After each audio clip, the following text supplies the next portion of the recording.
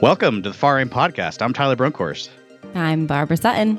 And I'm Jared Johnson. This is a takeover. This is episode 135. We are former guests of the show that have taken over the show. Rob, Lee, and Scott are out on vacation, I think somewhere together in Florida. We don't know where they are. Who knows? But Doesn't here we matter. are. And today... Taking it over.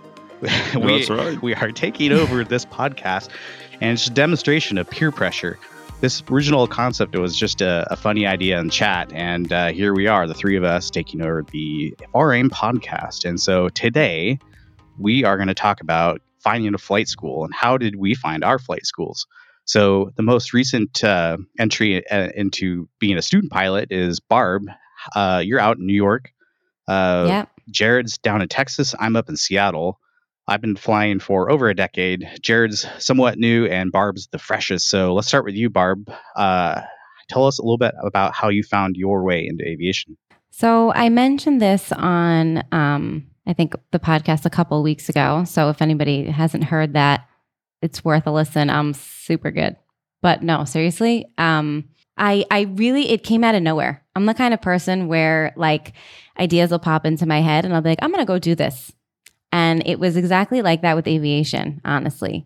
I started learning and reading about the Mercury 7 and the first test pilots back in the day of Chuck Yeager and first breaking the sound barrier and like the, jet aviation, like jet, whatever, like the revolution essentially. And it was really, really cool. And reading about it and understanding like what roll and pitch and yaw are. It's very different when you're physically in an airplane and when you're reading about it. And so I sort of put the books down and I was like, I'm going to do this. And I remember texting my husband and being like, I'm going to go fly planes. And he was like, you want to be a pilot? And I said, no, I just want to take like a lesson. I want to understand something. It's just, don't worry about it. It's just a one-time thing. Don't worry. And he was like, okay. And I called up a flight school nearby. And I went for a discovery flight and I loved it. It was, I mean, I'm sure that you guys can speak to this also. Like that feeling of first like leaving the ground and watching the runway underneath you, that sight picture, staying on center line, just like there's something amazing and ironically so grounding to it. Like I just felt like in order to be grounded, I needed to be in the sky. And it was amazing. And I said, I think I need to do this more.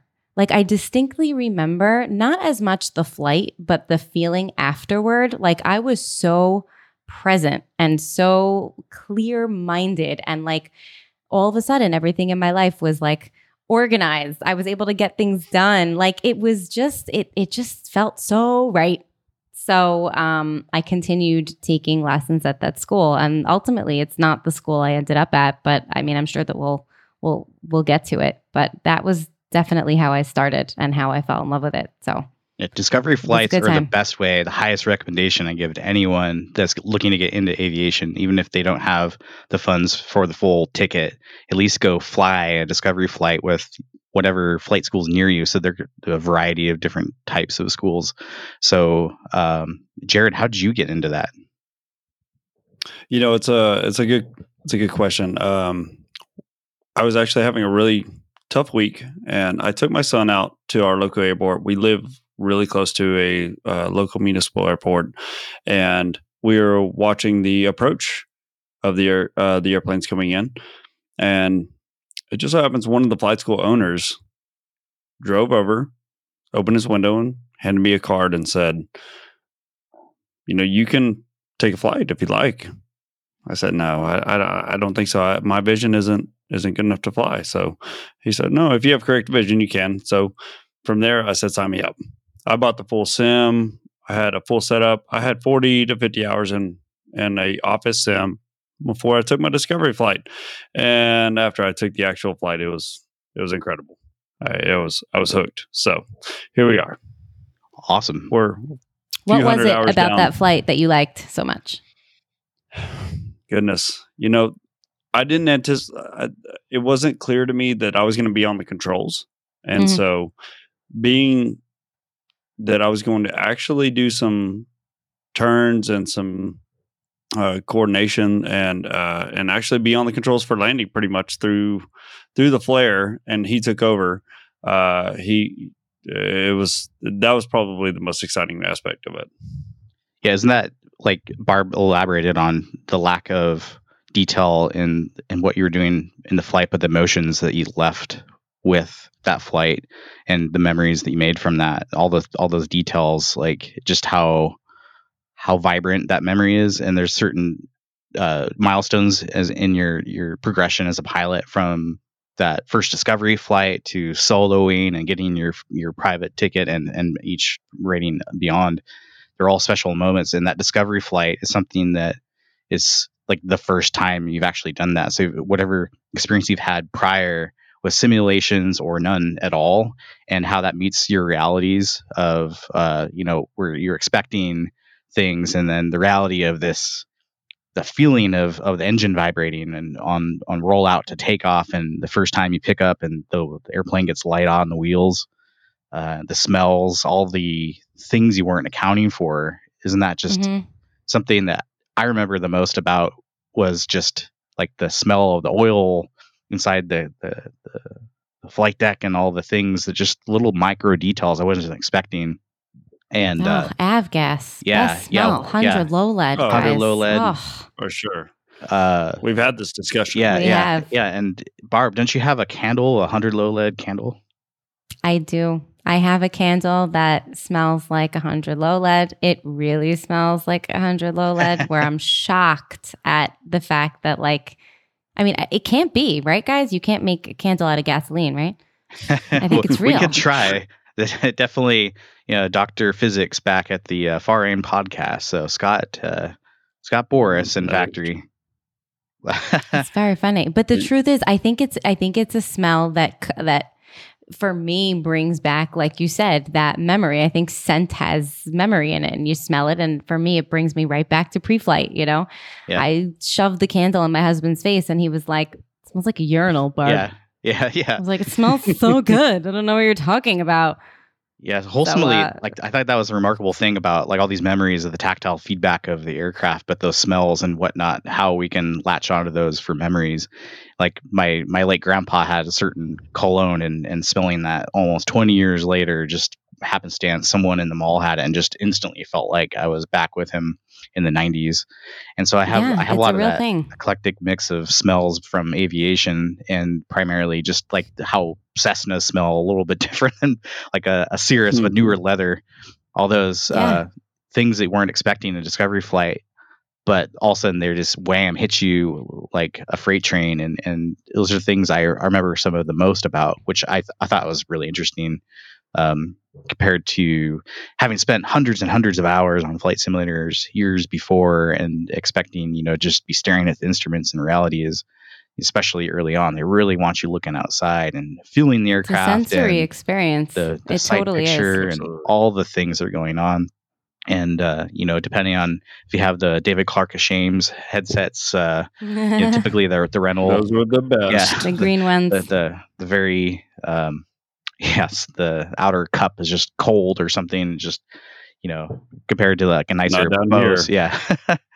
or even light speeds, with a nice leather cup that basically those David Clarks, you don't know what people are saying in general. And then you also can't hear because the headset sucks. And because it's a rental headset is just beat to heck. So yeah, those are fun moments of early learning until you invest in your own headset.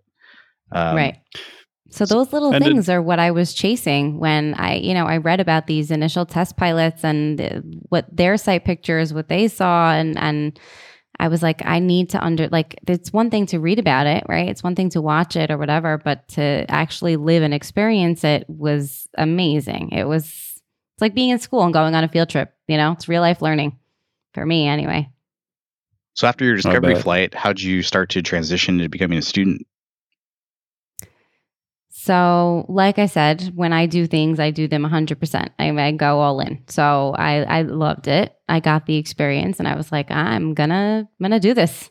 And I bought the books, the bag, the headset, everything, and I started flying like 2 to 3 times a week. And I was reading the book. And I was like, your CFI will tell you, oh, next time you come in, make sure you have chapter 3 read. Like, I read chapter 3 and I wrote questions down in the back of the book, and I texted him questions like throughout. And he was like, and he just wouldn't answer. He was like, you just ask me later, So I did. I went all in. And it was great. And as I learned a little bit more about just aircrafts in general, what I was really looking for in a pre-flight, and in general, like what I was looking for in a CFI, like I realized more and more that the school that I initially had started with wasn't the right thing for me. Like I said, he was like, I'm sorry, I can't take your questions, and I was like, I'm going to need someone that can. Like, I really want to understand what's going on. I really want to be able to discuss with you. I want to, listen, it's not going to happen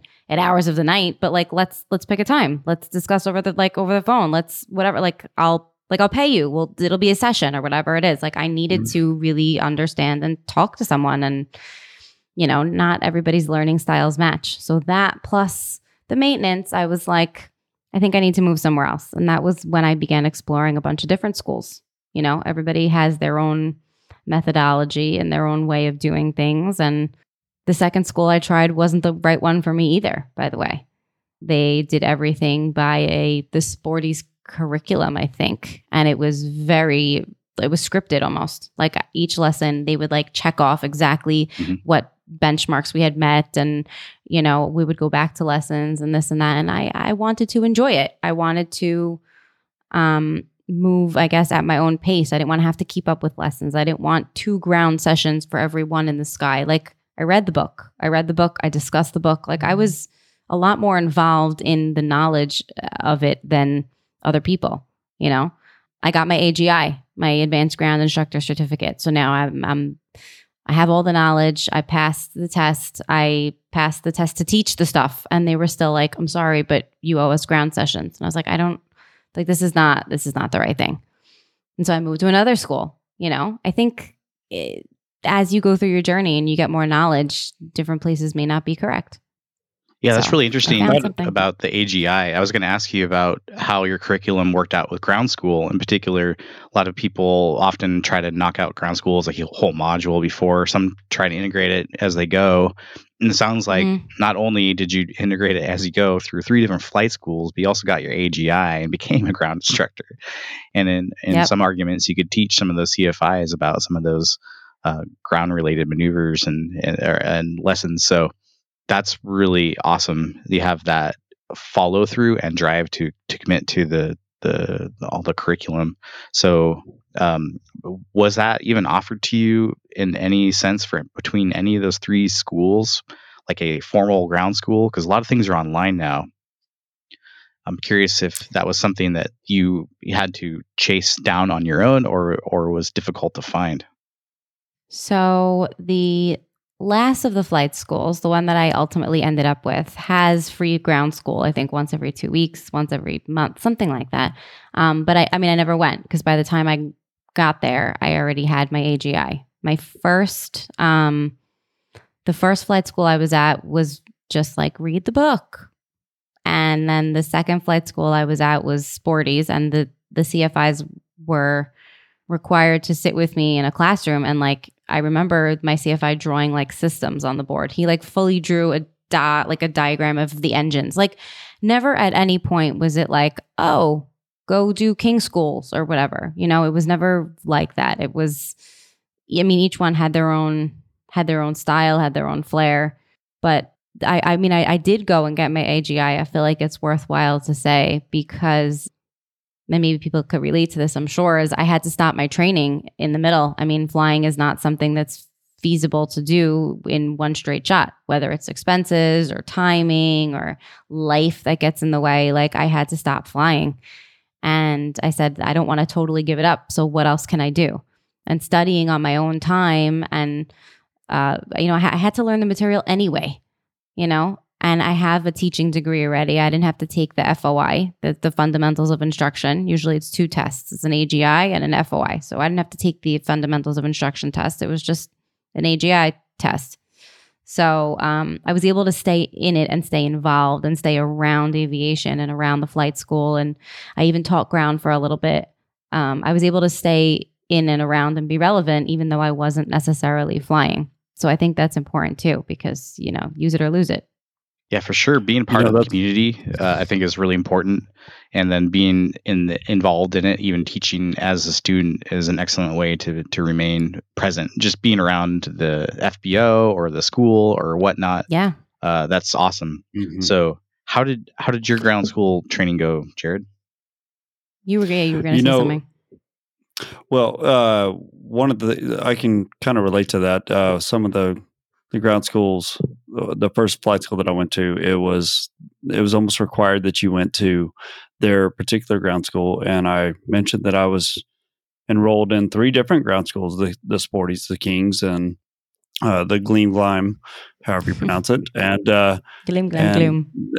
Gleam Glime Gloom, exactly. And they kind of basically said, if you're not enrolled in ours, we don't care. And so that was one of the reasons for transitioning to a different school. So I had a similar experience, and I moved schools, and it was very helpful. And I moved to the next school that I was currently earning my certificates at, and they offered me every resource available, and it made it incredibly comfortable for earning both the private and the instrument, and working on commercial now. I have my commercial rating on the 30th and CFI on the 31st of July. So wow. So we're getting there, but it's really important to be there for your students and what you offer as a school. And that's something that I answer a lot of calls for the flight school that we partner with. And that's the number one question is, what do you recommend? How do you do this? How do you proceed with your training? And we recommend Sporties. We recommend anything that is best for the student. So it was very beneficial.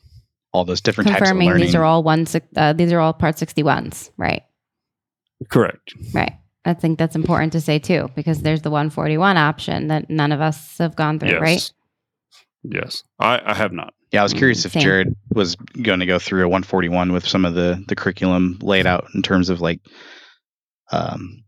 sticking to certain modules, but then so that important distinction for new students coming in, there's 2 different types of schools. More or less a less formal approach is a Part 61, where you kind of go through and do what you need to do to get the certificate complete, and there's more formal training. It typically is meant and reserved for future airline pilots, called 141, and they're trying to get you through certain stages, and there's certain elements and benefits by going through that 141 style school that gets you more opportunities down the stream where you can get certain ratings and certificates sooner. And unfortunately, they're a bit more strict with how they formalize their lesson plans and things around that. But if you have a family and a bit more informally, I think all of us have children at the point when we're training, either our initial certificates or through additional added certificates, with something like the family time and other work constraints, to pay for this whole certificate, that makes Part 61 a bit more manageable. Whereas 141, if you're a younger kid that is funded in such a way that you can get out there and go from A to Z and knock out a rating, like there's certain schools like ATP that are well known for really setting you up to become an airline pilot, and a CFI, if anything, in a couple months. So there are previous episodes of this podcast. Like drinking water from a fire hose. Water from a fire hose, exactly that. So you have to be set up as a studious student in that mindset where you're there to learn and take it in and work hard at it. I don't think you can afford as many distractions as you can with a Part 61, but especially having full-time career and or family.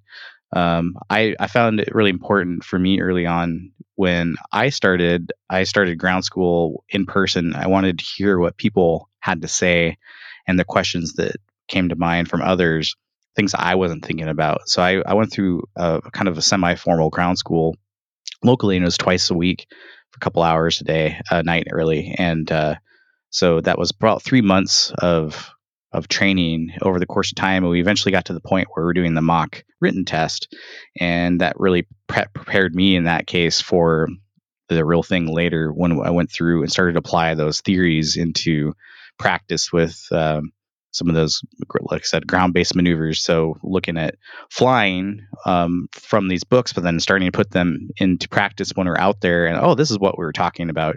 Some of those fundamentals of aerodynamics, all these aeronautical decision-making, all these things you read about, and starting to realize like how important fuel management and planning, and specifically when you're on your 10 hours of solo flight as a private pilot student, and when you're doing your first long solo cross country, as the first time you'll remember your first solo like vividly, but the long solo cross country when you now have to go do this and you're by yourself going hundreds of miles away, that's it's not necessarily a scary moment, but it's very sobering in the way that, yeah, I need to monitor the fuel, and I need all these things that I was taught. Now it's time to put it into practice. And a product that may be a little bit different in your area because I just went to Abilene, and that you have I-30 West, yeah, and yeah, it's no problem. yeah. So in my area, up in the Seattle area, we have terrain, we have water, we have certain. I think it's easier to navigate because there are some very iconic landmarks from that, and it's easy to keep north south really easy. But there's definitely distances and stretches of time where you're out there on your own, and it's definitely one of those moments. I think that finding the right instructor that's competent and you're comfortable with early on, so that you're feeling fully prepared in those moments as you're moving through all the different stages and milestones as a new student into a soon to be private pilot applicant. The advice I was given, and I kind of understood as I've gone through all of my ratings as I progress, more life experience, is to treat some of these instructors kind of like a job interview, so that you have a good mesh fit, and you don't have to necessarily take that instructor that was given to you initially, and just kind of go meet up with them informally before any of the lessons begin, and just have a conversation, and then kind of explain your current scenario and what your goals are. Now, do you want to be an airline pilot, or are you just here for fun because you saw some really cool clips on Instagram? And also, I think important to know if your instructor wants to be an airline pilot, so that they're not going through their students really quickly and pushing through into their advancement in their career where they leave you behind. I've had that happen twice where I've had an instructor leave early, and it was kind of a bummer because I agreed with their teaching style and had a certain vibe that was fun, and it was fun to be learning and engaging with all these kind of comical moments where you're shoulder to shoulder with someone for at least 40 hours. You better have a good rapport with them. And so having that disappointment of having to find someone new every time that would happen was always a bit of a challenge. And I feel like I lucked out with the people I ended up flying with over the course of time, all across different categories and classes. But often some people may be assigned to an instructor and you just don't mesh well at all. So don't accept that instructor right away because they were assigned to you by someone in administration at the flight school. But go have a conversation with them, have coffee or whatever your persuasion, and just talk about your mutual goals. I think it was really important. Yeah. Every time I've met a new instructor, is just kind of feel that vibe. And luckily, like I said, I've come across majority of the people I've flown with have been awesome, but there have been a few outliers that just I was happy to not have to fly with them again. So, and then being realistic about that, but not accepting that personality difference, because you might not mesh well with them. Who knows how people perceive you, and especially when you're a new student and you're nervous and you're unfamiliar with how these G forces, the sights and the smells, all these things are becoming normalized, and you have a cadence of figuring out what this is like, and then you factor in weather and turbulence and how are you with doing stalls. And then it's a little bit gusty out there because I know a instructor locally that is not a fan of stalls at all. And that's a pretty important part of the initial student pilot training. We're trying to get stall awareness, things regarding the tactile feel, all these the chain of events that lead up to a stall and hopefully not a spin. And trying The to identify that. stall lesson. Yeah.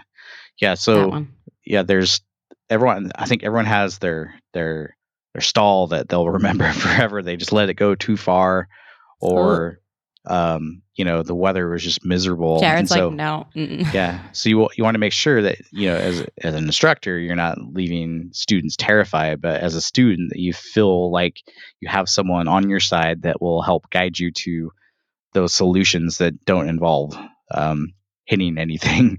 So because you're going to be in certain scenarios where you are beyond the threshold of your understanding of what's happening, and they're going to have the controls taken back from the instructor to the instructor from you, and being confident in that person to be able to save the ship and let's start this over, I think is a good, that rapport that you're looking for the student and the instructor. And so early on, just kind of identifying that you are good to go with this person, or like, let's, basically have no shame in trying to find someone else that maybe is a better fit for you. It could be an age related thing. You're just not vibing on that, or other factors where they're on a mission to just knock out these ratings and then not necessarily custom tailoring their lessons to what you need, especially in Part 61.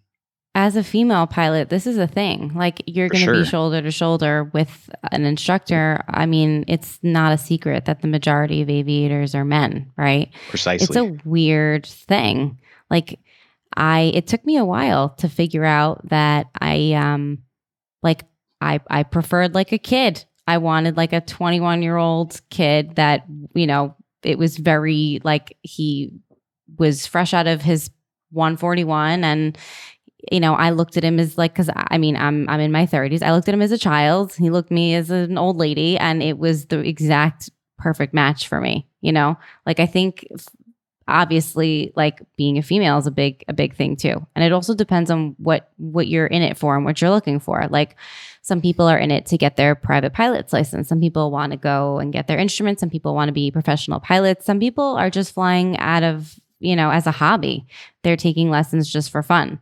So maybe you don't want an instructor that's as serious. You want somebody that's more like a friend, somebody who you can really joke around with and hang out with. And, obviously you're paying them, but it's for the fun of it. Like, somebody, let's say, can't get a medical and is like, I'm just going to fly for fun. Right.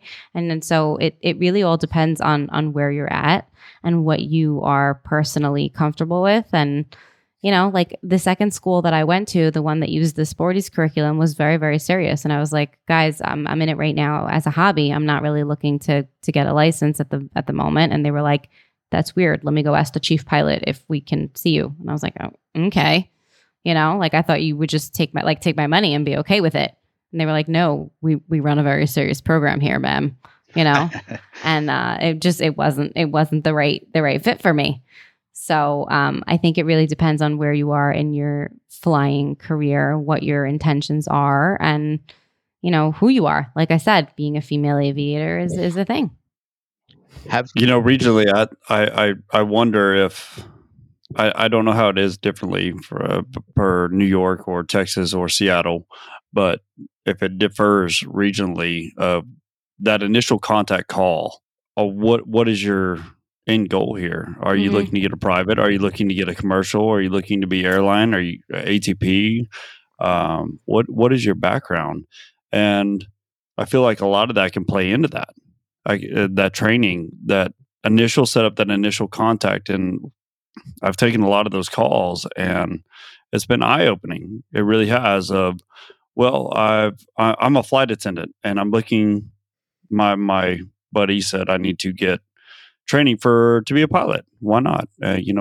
So and so works for American Airlines or Southwest, and this is a great time to be a pilot. Okay, well, this is the information needed is really important to how the training progresses and that initial uh, aspect of what you're wanting to do.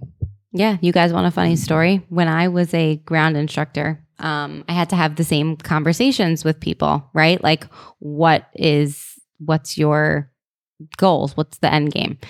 And I had a student who said, I want to take a plane and I want to triangulate the earth in a single, in a single prop, the engine, whatever. I want to be able to prove that the earth is flat.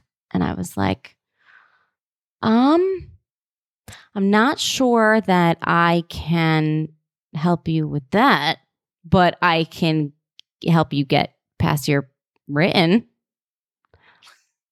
I was like, I guess if this is how this is going to go, I was like, what? He's like, I'm still in my, what do you call it? A vehicle selection phase. And I'm considering an airplane. I may end up on a boat, or I may end up in a vehicle that's not created yet. I said, okay, well, like I didn't know what to do with that. Yeah, like that's like not an intention you're used to. It was so. I was like, okay, I guess we'll start with navigation then. I don't know. I heard some advice about people that don't believe in the moon landing, and yeah, you believe in the moon landing? You believe in the moon? In the moon. Well, what's wrong with you? Well, kind of going back to the topic of flight, your initial flight school. One of the first things that when you get into aviation and you start flying and you make the decision to do flight training, right? I had an initial interview, and the first thing that was told to me was aviation is not a poor man's game. And I didn't know how to take that. I didn't know if that was a sizing me up kind of thing, if that was a quantifying the buyer aspect. And, we have such a demographic now from young individuals to older individuals.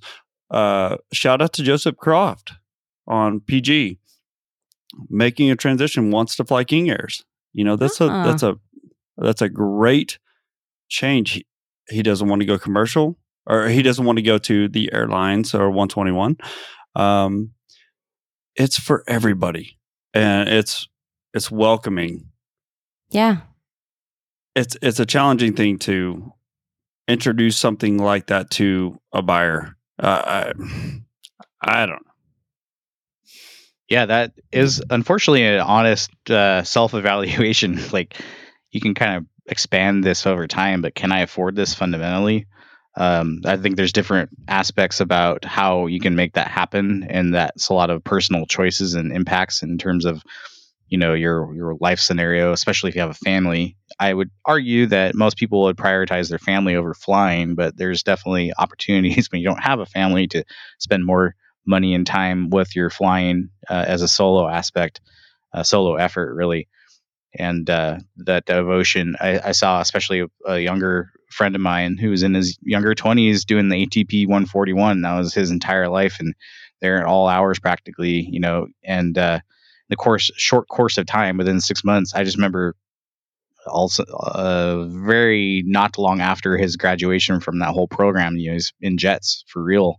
And so it's amazing if you don't have some of those obligations of some of the rest of us have with being a family person. I happened to come across like a scenario before I had kids. I was flying a lot, and suddenly found out that we were going to have twin daughters born. And that honestly put the brakes on for 5 solid years of all of my hobbies until I got that sorted out, and then hit it again really hard. And within the matter of a few years after that, I was having flown more than ever and knocked out several ratings, including helicopter, which is great. So the young girls grew up with helicopters in their lives for an extended amount of time where they didn't know any different. It was kind of funny having that change in my lifestyle from being effectively like a bachelor mode into being a parent, and then being this student pilot all the way through to multiple categories and classes. And that was really a fixture of my life at that point, was continuing to be high priority with my children and being an excellent parent, but like being really into aviation when things started to get more, some certain life changes happened for me in terms of my career, when it made it a bit more easy to continue to fly more on a regular basis. And so, still have to have that cadence and find that amount that you're willing to sacrifice from one or another out of these different buckets you have. But Yeah, that's such a fundamentally, good point. being present for your family throughout the whole portion of any of this is definitely really important to me. But some have better opportunities to find that priority in timing than others. And yeah, I felt pretty lucky that it's worked out for me thus far. And the girls have grown up in a unique kind of aviation environment, but I'm still around with them. And um, I've through their entire elementary school career, I got to go on every single um, uh, field trip and every event that was even possible to go on. And so, in other words, you start to feel like you're spreading yourself out quite a bit, because in the involvement in training and aviation requires a lot of mental fortitude and practice, and talking and just being around the community. You can't just arrive and drive. You really have to be a part of something. So showing up to the flight school after hours and just flying with other people, being part of that whole environment and saturating some of their knowledge and some of their so like the hangar talk, all the things that aren't involved with you flying physically, but just being there mentally, is really important aspect of, I think, succeeding and wholesomely. And that's kind of where I found this podcast, for example. I wanted some stupid dry content, and then found this hilarious set of characters, Oh my God, and then here we are. same. Yeah. So in Because between, why else would you look for far aim? yeah, Why else? yeah, it's insane. So like trying to flood fill those gaps between like driving from home to the flight school or commuting to work, and then just listening, being part of something, even if you never meet us in person. You'll hear some of our stories, and Rob, Lee, and Scott, all these things that just you start to balance your own application of time from like what people have done and learned from or made mistakes from, and start to figure out where you are with these um, opportunities. So everyone has a different path and journey that they can follow, and none are the correct ones, but the ones that have worked out well for others. In other words, go explore, have fun. It should be fun. If you're not having fun, maybe talk to some other It should instructors. be. Yeah. And it is expensive, but there's certain ways to the light sport, and there's a sport pilot, and there's other ways to kind of get involved in aviation but not fully commit. But I was thinking about that recently. yeah, and so Actually, It is. It isn't as it isn't. If you think about it, there's so many programs out there that can get kids introduced. I mean, around here in the DFW area, there are so many programs that are aviation centric, and we are really grateful for them. And it's a focus on the trades as well as higher education. And so aviation is kind of the forerunner here in our area. Personally, I'm sure it is in y'all's area because it is so prevalent. But there are aspects to get into it easily, affordably, and we just want that to be known. one of my flight schools, one of the three, is on Groupon, and you can buy like 3 hours for like so much cheaper. It's worth looking at for sure. yeah, so it's like elaborate ruse. You stack on the Groupons, do your entire flight training through Groupon, and pad the. That's actually how I got into helicopters. I have a bunch of friends that are rotorcraft pilots, and it was always something I wanted to do and something I had in my mind. And there was a Groupon for I think it was just a half-hour intro flight in a Robinson, and then that's how I got my start. And then before I knew it, I was flying primarily helicopters for a couple of years, doing ridiculous things with these things. That I would never thought as a fixed wing pilot I'd ever be involved with, and out just picking up cones and fields and knocking them over for fun. And landing in the woods and trading altitude for airspeed off of cliffs, kind of like a roller coaster. And all right, calm down. Altitude for airspeed. It's a sinking rock, a helicopter. No, we're hovering like at the cliff and just like pushing that nose forward. Jared's with Again, me. in Robinson. It's shaped like a rock with a stick attached. It's a got no glide ratio. No, I'm with you. I'm with you, Barb. It's way too much really fun. And I had it's not even a thing. That mindset you had in the past. I'm like, I'm not doing that. And I did my intro flight and changed my life. Did you get your fixed wing before your rotorcraft? Yeah. Yeah. Okay. Fun fact, actually, I was born in 1983. I went to what? middle. I'm sorry. Sure? Yeah. Went to Wait, why? What's the private what? pilot ground school in 1995. So I was in 5th grade, and my parents bought me the full ground school experience when I was like, I think 10 years old. So I was in there with a bunch of 40-year-olds, and I didn't do as well in terms of like the mock test, but that's how committed I've been to aviation back. I started flight school back in the 90s, and I was born in the 80s. Wow. So I, took some time, having gone through middle school, high school, finding a career that could support some of this. And then back in the late 2000s, I actually started my own as a real deal effort as an adult before kids, and then started fixed wing right here out of just a really small, not really small airport, but a uncontrolled field, and eventually finished basically my first private pilot certificate at a Class Delta next to basically the Boeing factory. So it had these heavies, twin aisle heavies, mixing it up in this wake 172. Yeah. And the best part is like when you're short final somewhere and there's a 747 waiting for you. So opportunities like that. And so mixed variety. And then same thing with the helicopter training, same Paine-Field Airport, flying again from the ramp directly, because taxiways are for losers. So it's a rock on a stick. I love the hate.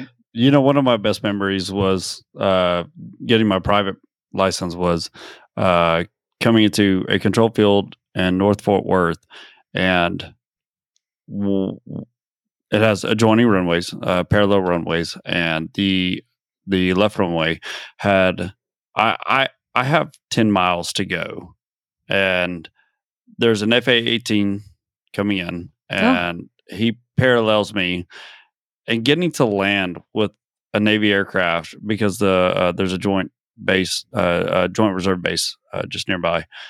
Getting to land side by side with that was such a memorable experience, and it's just those memories that you get through your training. I hope everybody gets them. If you ever wanted to fly with F-18s, you should just squawk 7500, call it a day. Or not 75. What is it? 77? No, it's 75. 75. Yeah. I mean, July 4th is coming up, so it's amazing.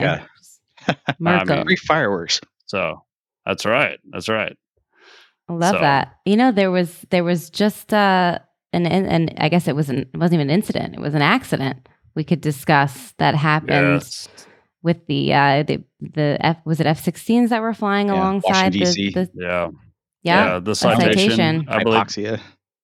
Yeah, it was a bad deal. It's terrifying. It's not even the first time something like that happened. No, the supersonic boom was heard over multiple states, including ours. Wow. There are noise complaints of why there was a supersonic boom, and was it a problem? So, from that specific incident, you heard the sonic boom over Texas? Personally, I did not hear it, but the multiple reports did. Wow, that's incredible. Rumor is it was just Taco Bell. Yes. Yes. By the way, Taco Bell has a breakfast taco. Yeah. Sponsored by. Just kidding. Imagine. That's funny. Yeah. But wow, you're right. No, that is a very memorable experience. I mean, to be up there like that with fighter jets, that's crazy. Yeah. Isn't that cool, landing on parallel runways if your airport supports that? I've had so many memories of flying alongside with the 777, and they're massive birds. There's a moment where you're kind of flying alongside of each other, even though you're going at different airspeeds. There's just that moment where you're kind of almost holding hands. You're like, yeah, we're doing that, like, well, wolf pack, We're the same. Yeah, same thing.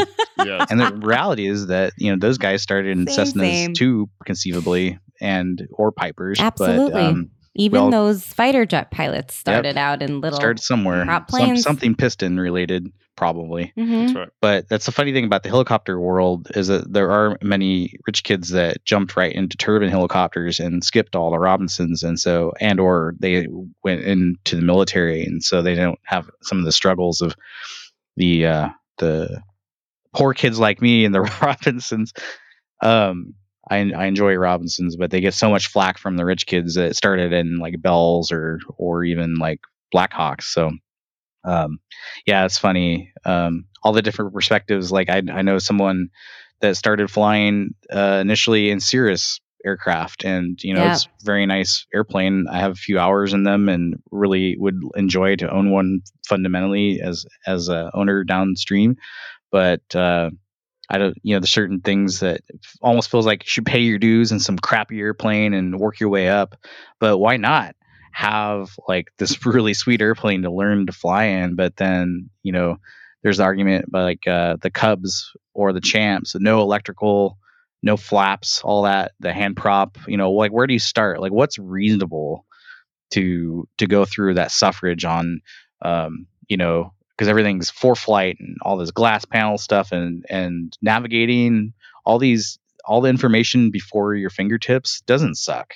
Like, why should you go through, why do we still have E6Bs? I know there's still like fundamental learnings from that we need to teach new students, but, finding that balance of, back to the like flight school aspect of that, flight planning with paper charts, E6Bs, like how deep into it do you want to go with that and your instructor? And then I know that I have to tell you, no, go ahead, you continue. Because I heard that they're allowing more ForeFlight now. Because before I was flying in private pilot, ForeFlight wasn't a thing, and so I had to do those paper charts, those E6Bs. And then now my neighbor is learning as a student and has ForeFlight. I'm like, dude, I would just like stick to the charts for now. So at least not that realistically, would an iPad fail? Probably not, but it could.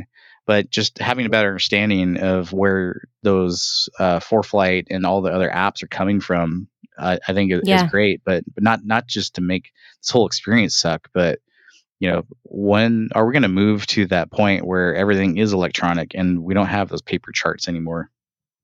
So I think that I can speak to this even as a teacher, as an educator. My background is in education. I taught 3rd and 4th grade for 10 years. You learn a lot of the fundamentals in those years, right? You learn what multiplication is. You learn how to add and regroup or whatever it is.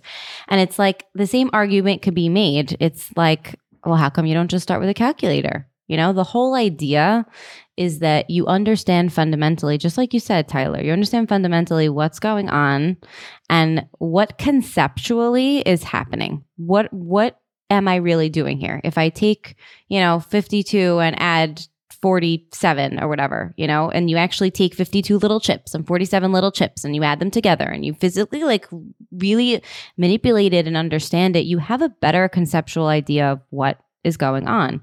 And as opposed to if you just plugged it into a calculator and you learned just how to plug it into a calculator. So I think that's the idea behind using the paper charts and behind using the E6B. The E6B is, a take on the original slide rule. I mean, they sent men to the moon using a slide rule. It wasn't a calculator. So I think the idea behind using those, like I said, the low tech is really not, yes, you could use it in case of an emergency if everything fails, but you really should have a solid foundation and a conceptual understanding of what you're doing if you're going to be in such a high stakes world like the sky. You should really know what's up. Yeah, on the fly, making adjustments in those scenarios where you're something is off script, and typically we're out flying around. and you start engaging with air traffic control, there's typically the script that you kind of expect, and things are going through the motions. And when that script changes, how are you going to adapt? And that's where I think finding a flight instructor that is going to throw you some scenarios they weren't prepared for early on, mid-term, and then later into your flying training for private in particular is going to really set you up to be thinking more critically about all the aspects of flight, in terms of the pre-flight all the way to the end, and then debriefing. So having that fundamental knowledge of math helps, but why? I like to ask a lot of why questions, like why are we concerned about this, and why a lot of these regulations we have for like Part 91 in particular are written in blood because someone did something stupid and then died because of it, and so let's fix that problem. See, we are the Far Aim podcast. Yeah. We mention it once an episode. Yeah. Yes. So I recommend anyone getting into this to definitely ask why, rather than just accepting these as facts, and not to challenge or question the system, but just to understand more in depth why that is a concern. Like, why do we, ground the airplane before we fuel it? So, and then do you ground a Cirrus that's a composite aircraft? So some of those, you get deeper dives into that in terms of like all the different considerations for retractable landing gear versus fixed landing gear, and some of the things you're looking at as you start to expand your aviation career from this trainer Cessna all the way up through a jet. There's a lot of applications of some of that similar logic, but understanding that why will then kind of change contextually depending on the type of airframe or category or class you're flying. And I did an episode almost a year ago, or about a year ago, on seaplanes, and some of that involvement with water totally changed, reframed all the things I considered pre-flighting, just ground-based aircraft. Suddenly you have water to deal with, and how and why is this important? Why are there springs on this water rudder, in case something gets jammed, you can help free it, and things you didn't necessarily consider, because you're going to go through these different scenarios each flight you fly, but eventually you kind of evolve and go through different flight schools, different instructors, different types of aircraft. You'll go from the Cessnas to the Pipers to the Cirrus, and hopefully everyone experiences a jet or a helicopter, but those things that are different suddenly is a learning moment. And then I feel just very strongly that a good instructor early on will have you asking those questions and exploring, and not just accepting what you have in front of you is what it is. So I think the inquisitive pilots are great pilots that learn and adapt from that and continue. So, so what are your goals for flying now, Barb? You've been around a bit. You continue just building hours and enjoying that, or what's up for 2023? It's 2023 is almost half over, which is crazy town, right? But what's amazing? So I mean, I really do fly out of a hobby. It's not a job. It's not a career for me. I do it because I enjoy it, and I'm not necessarily pursuing anything serious.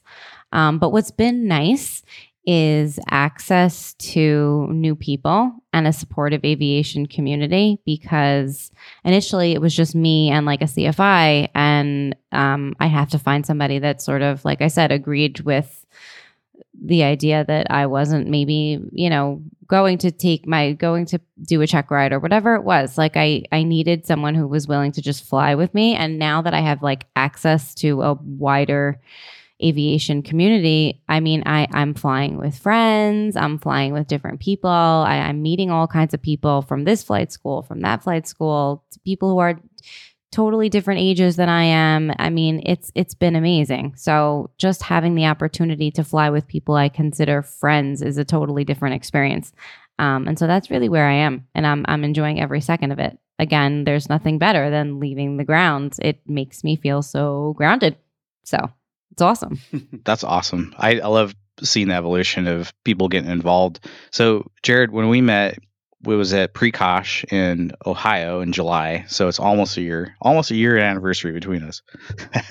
So almost. So basically, you had just gotten your private pilot, and you flew all the way from Texas up to Ohio, and I remember this famously with the rudder trim out of trim. So since then, more left rudder. Since then, you were pretty new private pilot at that time, and you've pushed through multiple ratings since then in less than a year. Sounds like you're involved in a flight school, and you're in the community, and you're kind of getting out there with other people flying often. I see you with a lot of updates on Facebook and all other social media. How's that going? It's really going well. Since being at Precosh, and the entire experience there was just incredible. I wish it was every year. Come on, Rob. Come on, Rob. I'm just saying. Flying. We actually decided to partner up and purchase a bunch of airplanes and lease them to a flight school, and so they're in training. So learning so much about the flight training model, as well as the ownership model and the maintenance, and having just a really above bar maintenance. It's challenging. It really is. It's a big deal, though. Like, I left a flight school because of maintenance. And that is one reason why so many people come to us. And that's one reason why I left one of the flight schools that I originally trained for. But, it's just the journey, the grind, and talking with everybody that you do coming into a flight school. It makes it really worthwhile. Where they're coming from, why they're doing what they're doing, why they chose aviation, and then being there for that first solo, being there for that check ride, that congratulatory. On Friday, we just congratulated a partner for his CFI initial. It's just seeing that absolute just exhaustion from a 10-hour check ride, and knowing it's just pure joy on his face, and seeing how much he's worked for it and the process of going through it. Every single bit, from private to CFI to CFII, it's amazing. It really is. I wish everybody could see the back end side of it. I can't emphasize it enough. I really can't. Yeah, isn't that crazy journey? Like I said, from about a year ago where you were to where you are now, and then all the prospects you have ahead of you, especially as like a aircraft owner, you start to see those aircraft that you have part ownership in helping create those memories, and it starts to build that community, and being part of that community, you're involved in it more often, and it's kind of this reciprocal thing that I feel like ever since I got my certificates in different categories and classes, I've spent more time in those, just as a participant in some kind of flying event rather than paying per hour to go experience it. You just kind of get invited into the club, and then you are then in that scenario where I was in this Airbus helicopters, like a 6-seater helicopter, is awesome, just flying around. That we do like a 20-minute thing. It was like 8 hours of flying, and it cost me $0. Awesome. And so I ended up in an F-35 sim this week. Yeah. So you have. We need to talk about that. Yeah. So you have these different things that when you start getting involved in aviation, they start to come out of the wallpaper essentially, and it costs you nothing versus that initial investment. It seems like so much. Like, I can't afford this. And you get in that community, and all of a sudden these opportunities jump out at you, and you can get more flying time, just like as a passenger at least. And you see some of these different scenarios, all these different types of airplanes and simulators. And then, so Barb recently engaged with, there's a really cool F-35 sim out in the New York City area. Well, let's talk about that. Hey, everybody, Robert here. Without access to a proper microphone, just want to give a huge thank you to Barb, Tyler, and Jared for helping us out here while Scott Lee and I are out. I'm going to divide this up into 2 different shows because we got an hour right here, and there's almost another hour that can be a standalone episode about simulators. So that's what I'm going to do. We're going to cut it off here. And we are going to continue this in episode 136. So stay tuned. Thank you for listening. Thank you again, Tyler, Jared, and Barb for doing this. Just kind of get a feel for it. So this is it. Hi, Rob. It's 5:12 or 8:12 your time. We'll set a timer for about an hour and then see what's going on. So how was everyone's Sunday? Jared, you can go first. I heard it was really warm where you were. Well, it was very warm. I am a bit of a red lobster. So, So do you have a pool or a pool near you? Pool near us. My in-laws live in our same neighborhood, and so we are grateful for that. Awesome. I hear that. How's the smoke in New York? It's not as bad anymore. It really smelled awful, and it was bright orange the other day. Like burnt maple Today syrup? it's, oh my gosh, crazy. It was like, but it wasn't 9/11 vibes. It smelled like a fireplace. Yeah. So I didn't mind it as much, but we were outside today. So do you have a garage the air's okay that you leave your cars in or out of? Or because we had those Canadian wildfires a couple years ago and all the ash left on the cars was kind of acidic to the paint. And so we're really concerned about all that. Wow. We do have a garage, but my husband keeps his car in there because it's a Tesla and he needs to charge it. Cool. So he gets the garage, not me. Yeah, you have to be careful because if you get that ash wet and it can create some other problems for the paint too. It kind of eats away at the clear coat and all that. So be very careful because it's very sharp. So welcome to Car Facts with Tyler. I was concerned. Like we have half the cars in garages and the other ones outside, and then those poor bastards, have to deal with the ash and whatnot from the Canadian wildfires. So we occasionally have wildfires here in our area. In fact, last time Jared was in my area, he had to deal with that. Flying around in that was very nasty. Horrible. Do you wear a mask when it happens? The first time it really, really happened was in the 2020 era. So kind of by default, this whole area was wearing that in general, but then augmented with the actual risk of inhalation of like actual ash particles. It was just like a war zone out here. So it was pretty gnarly. Ultimately, the advice is just to stay inside. Best you do. There's only so much filtration your air filter will do from the furnace. So I had to be on top of that. And it was gross after just like a week changing out the furnace filter, knowing that was still like going through our house. And unfortunately, this part of the world, it seems like it's going to be an annual event. So it's unusual that the East Coast gets it this early. And then, if at all. So, we're pretty much due for our own wildfires here soon in the Seattle area, and it extends all the way down to Oregon and whatnot. Wow. So, there were tons of New Yorkers in masks. Like, give a New Yorker a reason to wear one, and they're like, "Yeah." Yeah, I saw that Instagram story. It's probably similar in the Seattle area, but definitely in the portion of the Seattle area I live in is more rural. People are definitely over it. So, So I was reminding Barb to Jared, make sure you put your phone away from your table or anything that vibrates, so that if you get a text in between any of this, it doesn't get into the recording. I did that during my seaplane episode, and I heard it, and I couldn't do anything about it. I thought it was far away, so I put it on a pillow over there, so it's out of the way. It's on the carpet next to me. Cool.